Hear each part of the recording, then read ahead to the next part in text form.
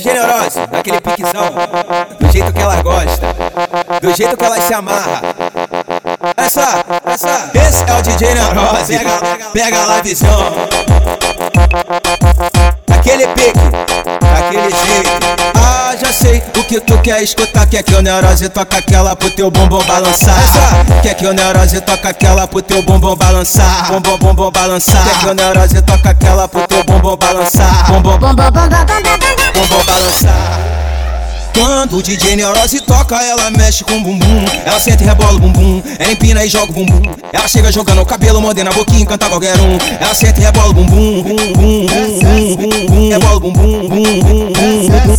Rebola o bumbum. Ela empina e joga o bumbum. Ela chega jogando o cabelo, mordendo a boquinha, encanta qualquer um. Eu vou sarrando no seu bumbum. Eu vou travado no seu bumbum.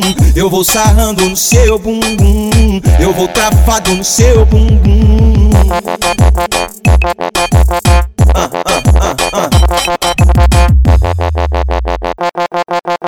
E aí, DJ Neoroze, naquele piquezão, do jeito que ela gosta, do jeito que ela se amarra. Esse é o DJ Neoroze, pega lá a visão. Aquele pique, daquele jeito. Ah, já sei o que tu quer escutar. Quer que o Neoroze toca aquela pro teu bumbum balançar.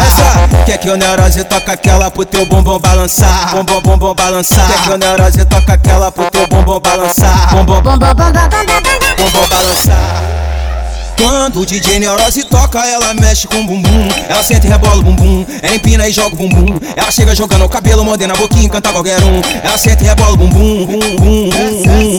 Rebola o bumbum. Rebola o bumbum. Ela empina e joga o bumbum. Ela chega jogando o cabelo, mordendo a boquinha, encanta qualquer um. Eu vou sarrando no seu bumbum. Eu vou travado no seu bumbum. Eu vou sarrando no seu bumbum. Eu vou travado no seu bumbum.